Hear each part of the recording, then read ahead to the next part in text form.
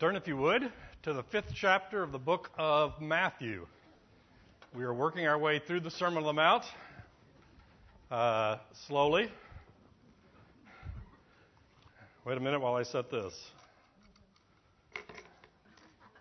These things scare the bejeebers out of me. If you can't see it, it is a mouse trap. It's actually a rat trap. I'm sure many of you have used them before. We've used them on at least one occasion. Right now we have another rat trap. It has 4 legs and a tail, and it's called a cat. So if this goes off while I'm teaching, it'll scare the bejeebers out of me. Matthew chapter 5. We finished off the Beatitudes. We finished off, you are the salt and the light of the world. And last week we started with verse 17. That is kind of the introduction for the rest of the chapter. Do not think that I have come to abolish the law and the prophets. I have not come to abolish them, but to fulfill them. What in the world does that mean?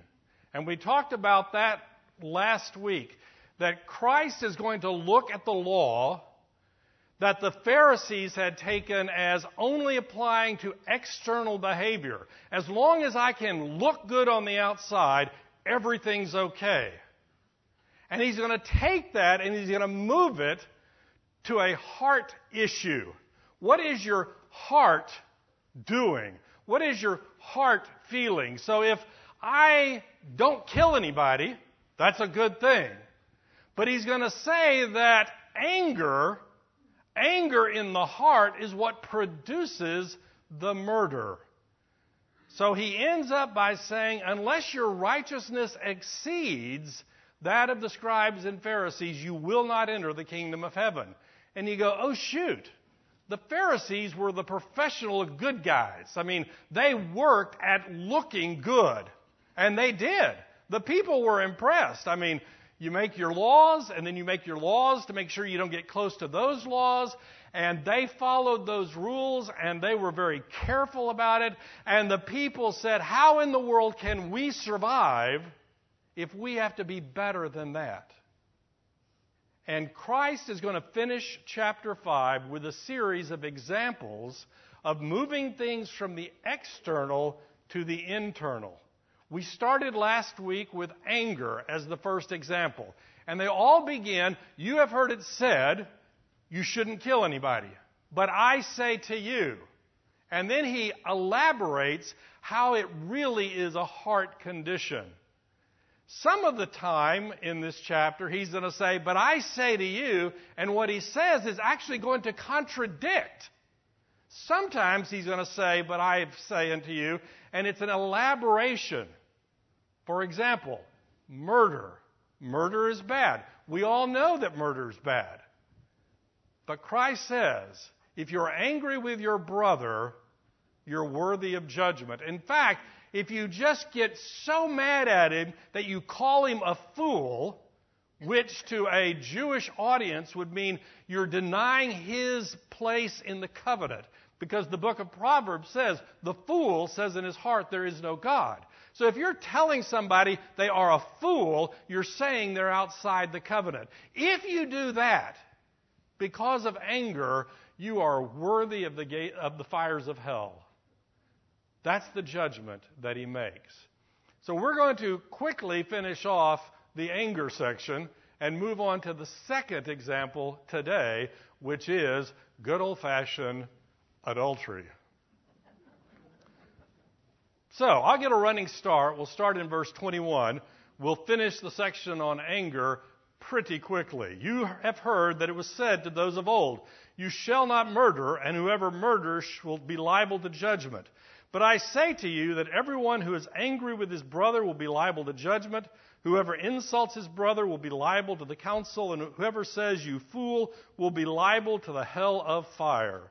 So if you are offering your gift at the altar, and there remember that your brother has something against you, leave your gift there before the altar and go.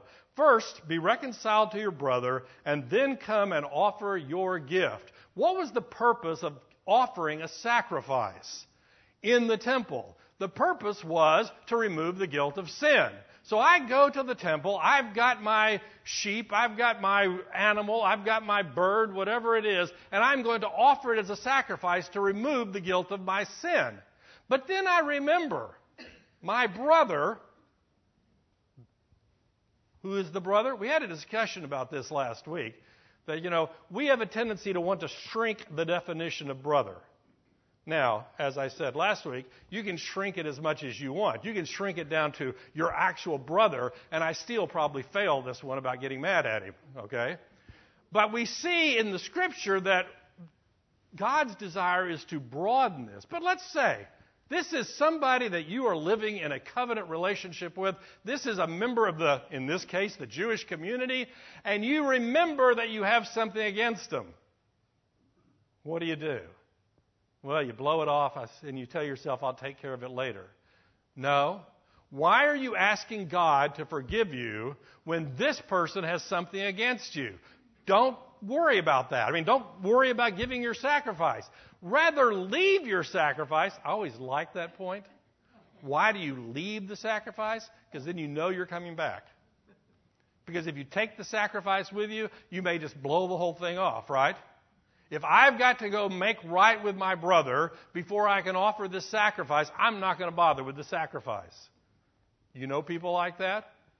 I come to church, I hear about the things that I've done against my brother, and I stop going to church because it makes me feel bad. Leave your sacrifice and go be reconciled with your brother. Why? Because the relationship is more important than going through the outward behavior of the sacrifice itself. We talked last week, and we've talked on numerous occasions. You get to the prophets in the Old Testament, and the prophets are going, why are you wasting your time giving me these sacrifices? God speaking. I don't want them. I hate them. And how can you hate the sacrifices when you ask us to do them? Because they were not doing them from their heart. They were simply doing them as external actions. I'm going to go through the motions and I'm done. Don't do that. Rather go be reconciled and then come back and offer your sacrifice. Come to terms quickly with your accuser while you are going with him to court, lest your accuser hand you over to the judge, and the judge to the guard, and you be put in prison. Truly I say to you, you will never get out until you have paid the last penny. We're going to have a discussion about good old-fashioned legal cases later in the Sermon on the Mount.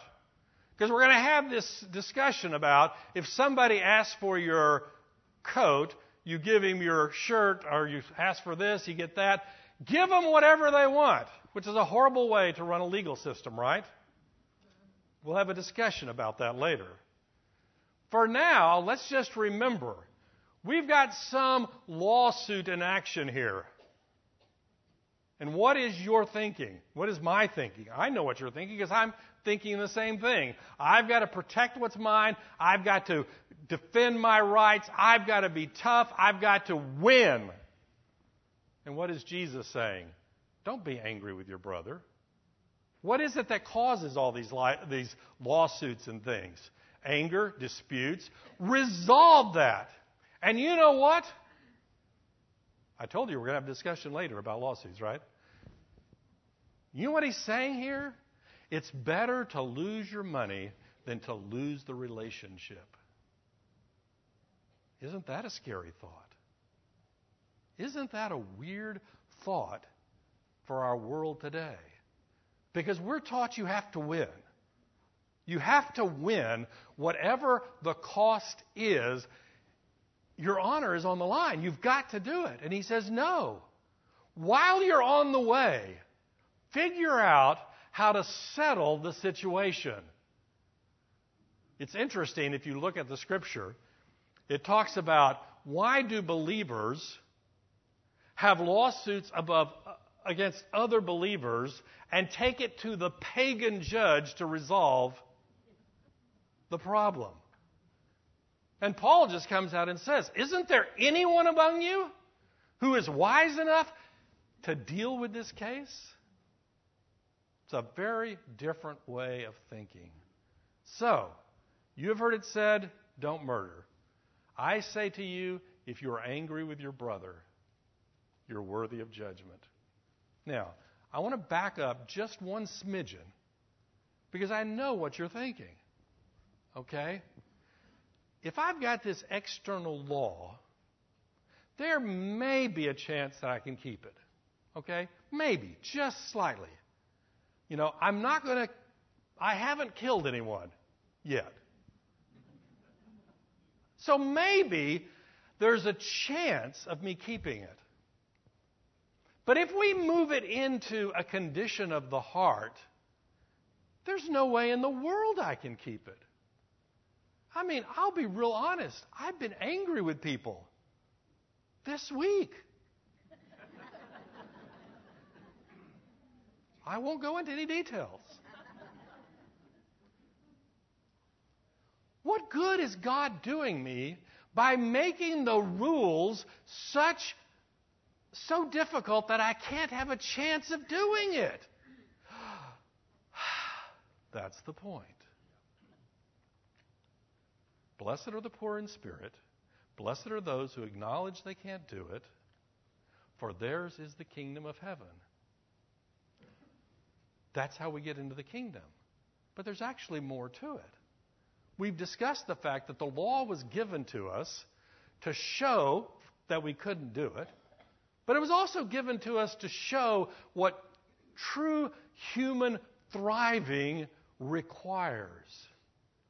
And what he's saying is, yes, it is bad for the community and it's bad for you if you murder somebody. But you know what? It's bad for the community and it's bad for you if you hate your brother. What do? Well, you do what you do with every sin. You confess it, you repent, you ask the Holy Spirit to guide you, and next time you do better. There's nothing magical here. But until you know that it's sin, you're going to act like it's okay. Well, I've got a reason to be mad at them. They were bad to me. We talked just briefly last week that there is biblically such a thing as righteous anger. In theory, there is such a thing. We know that because we know that Christ cleaned out the temple. We know that there's scriptures about don't let the sun go down. We know all this stuff, but in reality, most of my anger, all of my anger, is not of a righteous nature. Most of my anger is a result of me not getting what I want. And what he's telling us is that's sin that needs to be dealt with, just like any other sin that is more obvious to people around you. The Pharisees were only interested in the obvious sins. As long as I looked good. And here, all of us are sitting together today looking good. And Christ says, but you know what? I know what's in the heart. Now, this isn't meant to drive us to run and hide. It's meant to drive us to the cross where we know forgiveness exists. That's what it's supposed to do. It's not meant to be a bigger club. The external things is a club this big, and the internal is a club this big, and now we're getting beat over bigger. That's not what it's meant to do. It's meant to tell us how we ought to really live our lives. So, that's the end of last week's lesson. Verse 27. You have heard that it was said, you shall not commit adultery. Quick, who said that? Moses, God, to Moses. It's in the Ten Commandments. What number is it? I'm testing you. 6 or 7, depending on how you count, right? Well, it depends if you're a Catholic or a... Anyway. No, really, they have a different numbering scheme. You know that, right? You have heard that it was said, you shall not commit adultery. I remember being in a Sunday school class as a high school student, and the teacher getting up and saying, fornication is sex outside of marriage. Adultery is sex inside of marriage.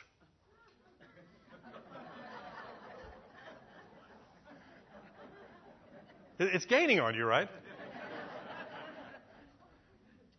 One of the other teachers took it upon themselves to kind of clarify that adultery is sex inside of marriage with someone you're not married to. Okay? You have heard that it was said, you shall not commit adultery, but I say to you that everyone who looks at a woman with lustful intent has already committed adultery with her, in his heart. If your right eye causes you to sin, tear it out and throw it away. For it is better that you lose one of your members than that your whole body be thrown into hell. And if your right hand causes you to sin, cut it off and throw it away. For it is better that you lose one of your members than that your whole body go into hell. Let's talk about sex. No, let's talk about adultery. It is interesting because our society today, as a general rule, would continue to go with the biblical mandate and say that murder is wrong, right? We're not going to talk about abortion and things of that nature, but, just pulling out a knife and killing somebody, most people in our society today would say that's wrong. When it gets to the idea of adultery, that is me having sex while I'm married to my wife, having sex with somebody else, our society is rather ambivalent. These things just happen. And in fact, I know this because I read a book review of a book that's just out. It might be good for you. It might just kind of spice up your marriage. It might demonstrate that you've become a better person, and it might be a good thing. Now, it'll probably destroy your marriage. This is what the book says, but it'd still be good for you. We as a society have decided that morality really has nothing to do with sex. Which is interesting because 50 years ago, you could have been led to believe that all morality dealt with was sex. And now we've decided that it has nothing to do with it. If I want to do some activity and nobody else gets hurt, that's the phrase that's used. We'll talk about that in just a moment. Then why not do it? Why not? And this is important to this passage because, when we talked about murder, okay, we know that's wrong. Then Christ turns to anger and says, that's wrong too. We go, oh, okay, I'll struggle with that one because it's being used as an illustration of murder. Well, this one, if we've decided that adultery is just, it's something that happens, what are we going to do with looking at a woman and lusting after her? Well, I can tell you what the answer to that is. We've decided that's no big deal. We have decided that that's just normal. You know what's driven that in our society today? I can tell you that real easy. That right there. I can find more pornography on this device than you could have found 50 years ago going to the seediest store in town. And you know what? Nobody's ever going to know. Nobody's ever going to know what I've looked at on this machine. Unless, of course, you take some steps to allow them to do so. Why is it that we've decided it's no big deal? But before we answer that question, what does God say about it? You have heard it was said, you should not commit adultery. You ready for this? Sex outside of marriage is wrong. Sex, if one of you is married with somebody who is not married to you, is and always will be wrong. It just is. No ifs, ands, or buts. No psychobabble about how it shows that you're growing as a person. Not, I really wanted to do it. Not, it was important to me. None of that matters. God says it's wrong.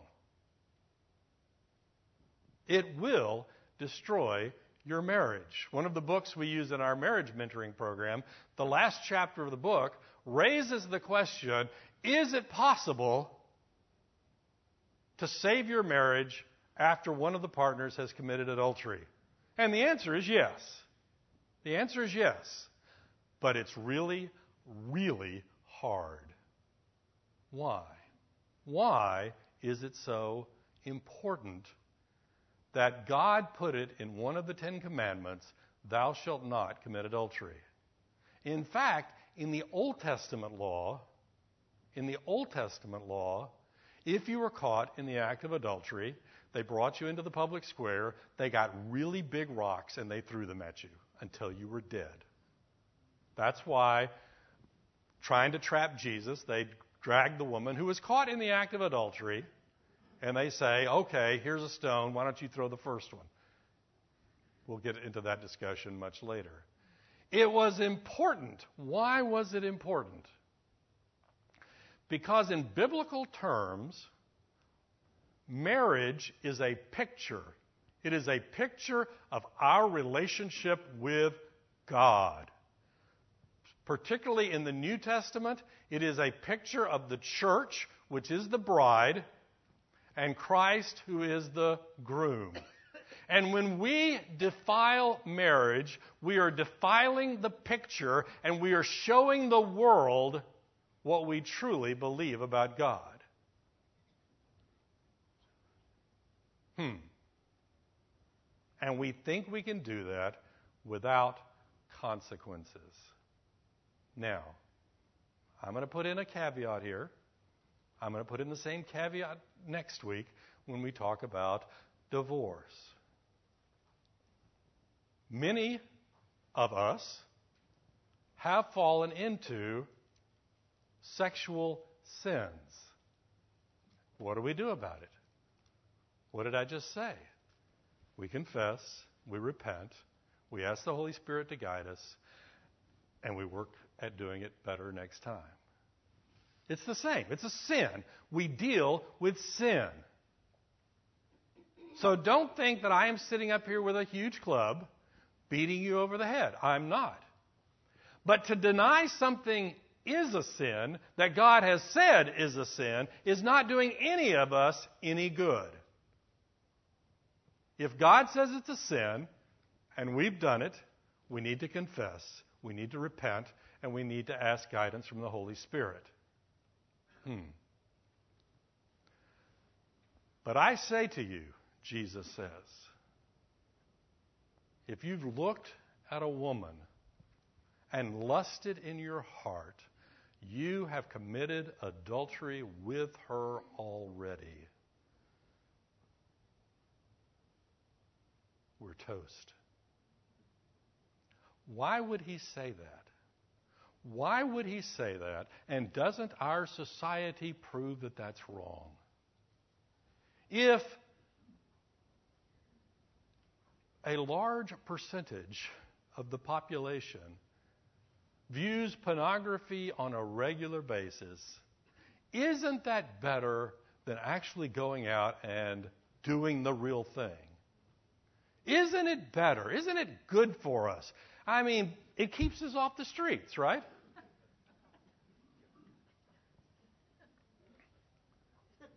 Several years ago, a college decided to do a study on the effects of pornography on college males.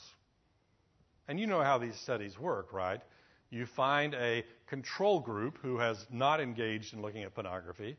You find another group that does look at pornography, and you look at differences between the groups, right? Scientific experiments, they happen all the time. You're testing a new drug. You give one group of people the real drug. You give the other control group a sugar pill that looks like the drug, and you see the difference. They had to cancel the experiment.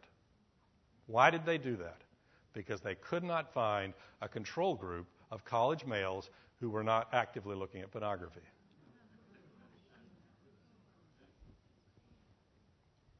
So here's the question. Who cares? Who cares? Why does it matter?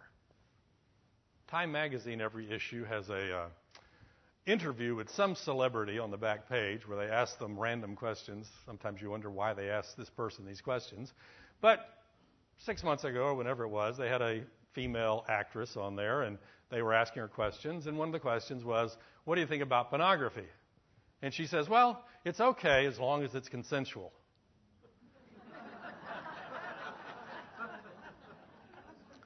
And I go, what does that mean? What does that mean? Well, you hope that it means that the person in the picture consented to do it. We hear stories of people not doing it, but I'll give you that one. Okay, let's assume that that was consensual.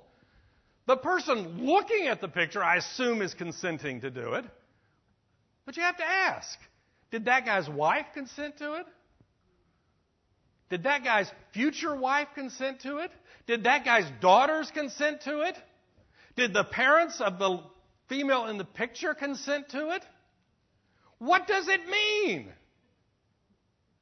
It means we don't care. It means we don't care. We have convinced ourselves that sexual sins are not sins at all. Several years ago, they made a movie adaptation of the wonderful novel, The Scarlet Letter. You've read The Scarlet Letter? What is The Scarlet Letter? It's an A that the woman caught in adultery had to wear. And we can have a long discussion about whether that's a good thing for society or not, that women caught in the act of adultery have to wear a scarlet letter. But the book is really about the power of unconfessed sin, because it was the preacher who she had had sex with, and he was not brought into the public arena, and it ate him to death. Okay? But they remade the movie. And guess what? Having the scarlet letter was a badge of honor, because it showed you were standing up against the puritanical ideals of the society in which you lived. You were a free person. You were strong. I did not see the movie, but I did read 4 or 5 reviews of it. All of that, our changing view of sexuality. Yes. Sounds like evolution. You think they evolve? Maybe. You've heard it said, don't commit adultery.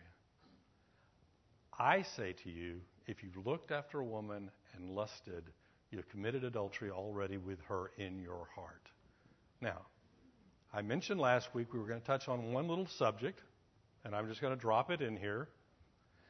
If that's true, shouldn't I just go ahead and have the adultery if I'm already guilty? I mean, if you're going to get the blame, and we laugh at it, but the reality is, I've read non-Christians who mock this whole chapter because of the idea, oh, you're saying being angry is just as bad as murdering someone. That doesn't make any sense. You're saying looking at a dirty picture is just as bad as, well, we need to look at whose perspective we're looking from. We as a society of human beings make laws to stop certain behavior. But we acknowledge the fact that I really can't read your heart. I can't. Okay? If you pull out a knife and stab somebody, I can judge that behavior. But if you're sitting there with a nice smile on your face, seething in anger because somebody did you wrong, well, I can't judge that. So we as a society do look at the external action because that's what we can see. God doesn't have that limitation. God sees the condition of your heart. God knows what produced that murder, the anger, the bitterness. He knows what produced that adultery, the lust that preceded it. And though not all anger leads to murder, God knows that all anger is bad for you, it's bad for your soul, and it is a sin.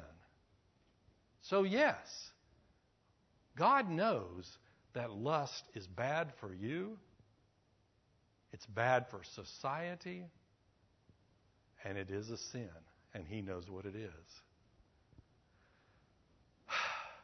So what do we do about it? Here it comes.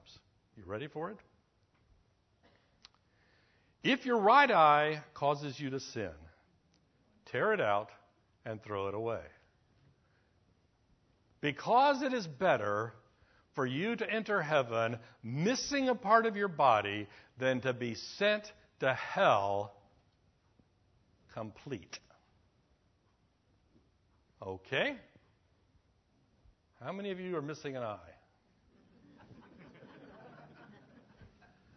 I actually contemplated wearing a patch in this morning.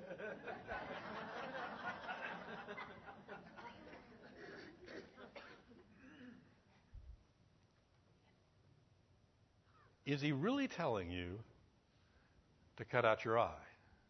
In the next verse, is He really telling you to whack off your hand? Now, let's answer the question the easy way first. We know that poking out one of your eyes is not going to solve your problem with lust. Right? It's just not going to do it. First off, you've got another eye. And secondly, you've got a vivid imagination. We could probably poke out both of your eyes, and it would do no good at all. Then what is he saying? Hebrews 12:14 says, no, that's not it either. Oh, that's not Hebrews. I'll get there eventually. Strive for peace with everyone. Okay, that's a good verse. I mean, we dealt with that. Blessed are the peacemakers. As much as it is possible, be at peace with everyone. Strive for peace with everyone and for the holiness without which no one can see the Lord. Strive for peace and strive for holiness. Some translations say, make every effort to have peace and to have holiness. Make every effort. Question, when do we know you've made every effort? Well, I tried real hard. No, you didn't make every effort. Okay? Our problem with sin is that we enjoy it too much. And we work very hard at acting like we don't enjoy it, but we really do. What do I mean? Christian writers used to talk at length about the mortification of sin. We see it in the Scriptures. Put to death, kill, mortify the deeds of the flesh. Don't do them. You are to strive, work to not get caught up in sin. What does this mean? Well, it means that there's certain things you don't do. There's certain places you don't go. There's certain TV shows you don't watch. There's certain movies you don't go to see. Why? Because they're a trap. They're a trap that trap you in sin. Well, this sounds rather legalistic, isn't it? I listen to the sermons. Some of my kids go to a singles ministry at another church in town, and I listen to the sermons to hear what my kids are listening to. And they were talking about sexual sins. It is a singles group, and it's an obvious thing to deal with. And the pastor speaking says, I have young men coming to it all the time. I'm struggling with pornography. And he said, I really, really want to stop this. How can I do that? And the pastor says, give me your phone. Why? Because I'm going to smash it. You can't do that. Then you're not serious about dealing with pornography, are you? No, I'm really, really serious. Give me your phone. Go get a phone that does text messages and makes phone calls.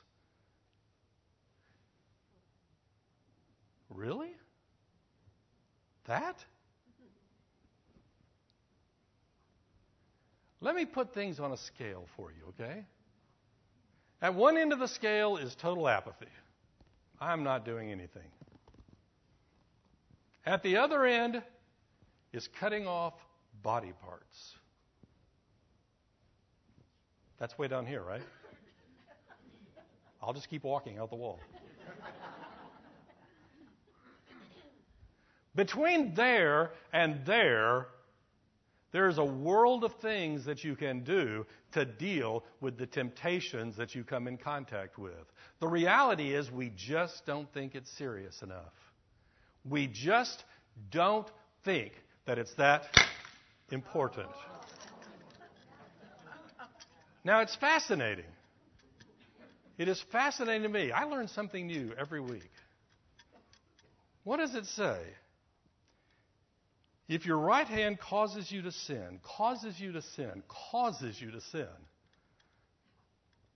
that word is often translated things like stumbling block, offends you. But let me let you in on a little secret. There's a Greek word that is translated there, which is derived from another Greek word. And you know what that Greek word means? It's that piece right there of the trap.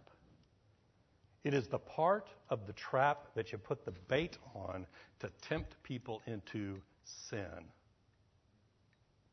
That right there. Not some abstract thing. We're not talking about I'm walking down the street and a scantily clad woman steps out in front of me. We're not talking about that. I'm talking about there's the cheese and I'm a mouse and I'm going to go get it. And I know it. I know it's a trap. And I step right into it. Why do we do that? Because we like it so much. I want to be angry. I want to lust after things that God has told me are not good for me. That's what we want to do.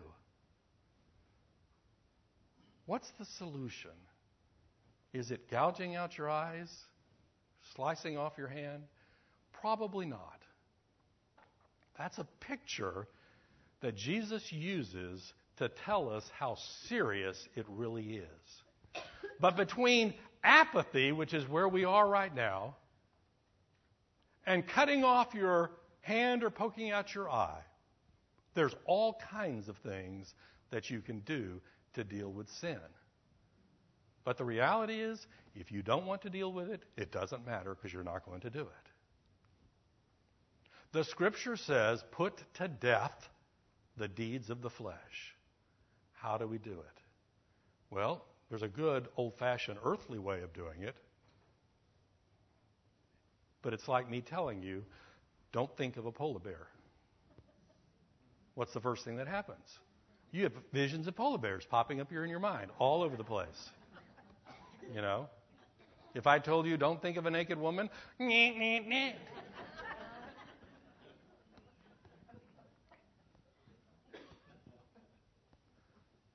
what we have to do is replace that with something else. Replace it with something better. There's a book on dating that I read several years ago. Once again, My children were about that age, and so I started reading books about it. That's what I do.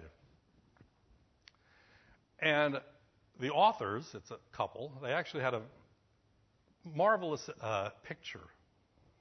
Do you remember the Odyssey? Ulysses has fought in the Trojan War. He's trying to get home, and it takes him 9 years.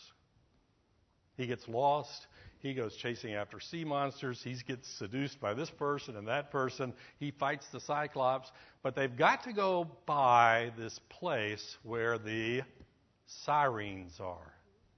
You know who they are? They sing this beautiful song. Most beautiful song in the world. And they drive men crazy. And the men, listening to the music, run their ships upon the rock and are killed. That's what happens.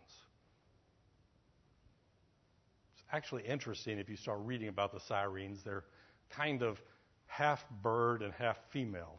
Go figure. And it just gets interesting where they make the dividing line.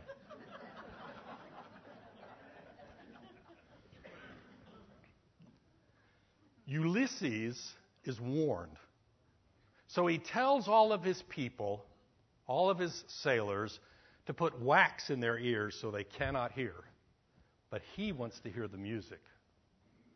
So he commands his sailors to tie him to the mast. And he says, no matter how much I scream, no matter what my behavior is, do not let me go. Because he wants to hear the music. And he hears it. And they do survive. He almost goes mad. But they survive because they plugged up their ears with wax. But there's another story about the sirens. Do you remember the story of Jason and the Argonauts? Golden Fleece, that kind of stuff. They're sailing on their voyage, and they have to go by the sirens. But part of their crew is a man by the name of Orpheus. He is the son of the king of Thrace, and his mother was a muse, and he was the most beautiful musician ever on the planet. And he pulls out his harp, and he starts playing his music. And the sirens are singing their song, and he's playing his music, and the beautiful music drives away the chaos of the sirens. What is the point? I can stuff my ears full of wax all day long, and in our society, I'm still going to be toast. What we need is something better to replace the lust of the flesh and the desires of this world. What we need is a vision of who God is. Not a tyrant, not the mythical monster who's sitting there waiting to beat us with the club, but the loving God who desires what is best for us and wants us to prosper, and he knows that if I pursue the lust of this flesh, I will never be satisfied, I will never be fulfilled, my relationships will be damaged, it'll be bad all the way down. What we need is to replace it with a desire to serve God. Philippians 4:8 tells us, finally, brothers, whatever is true, whatever is honorable, whatever is just, whatever is pure, whatever is lovely, whatever is commendable, if there is any excellence, if there's anything worthy of praise, think about these things. If you're going to go on a diet to lose weight, you do not stuff the refrigerator with high-calorie drinks, high-calorie muffins, high-calorie cakes, sweets, candies, etc. If you do that, you will lose. I mean, let's just flat out say it. You're going to lose. If your mental life is dominated by the lust of the flesh, you will lose. Until such time as your thoughts, your actions are led by the Holy Spirit, you will not win this battle. But you have to win this battle. Blessed are the pure in heart. We saw in the Beatitudes. Blessed are those who see God and God alone. Question, is this easy? No. In this world, it is very, very difficult. We use sex to sell cars, toys, beer, and anything else that we can imagine. We have TV shows that contain more sexual behavior than you would see in really bad movies 50 years ago. It's just part of it. I remember reading an article by John Piper. You know who John Piper is? Fabulous author. And he has a column where he just answers questions. And somebody asked a young person, is it okay to watch Game of Thrones? Now, Game of Thrones is a very well thought of TV show. Apparently it's very well made. You know, lots of excitement, great complicated story, and lots of nudity. And the argument was, if that's what all of our peers are watching, we need to watch it so we can communicate with them. And John Piper says what the world needs today are more holy young people and less young people who can relate to the fallen world in which we live.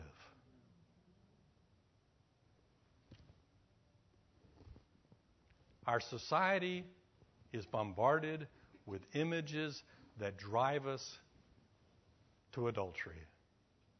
The question is, and this really is the only question, are you going to believe God or are you going to believe the world?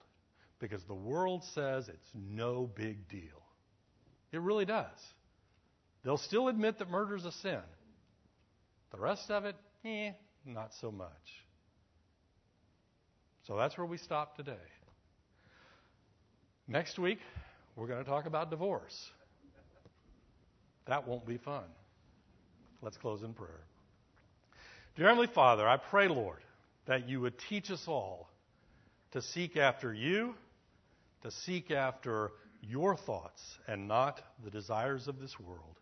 For it's in Jesus' name we pray. Amen.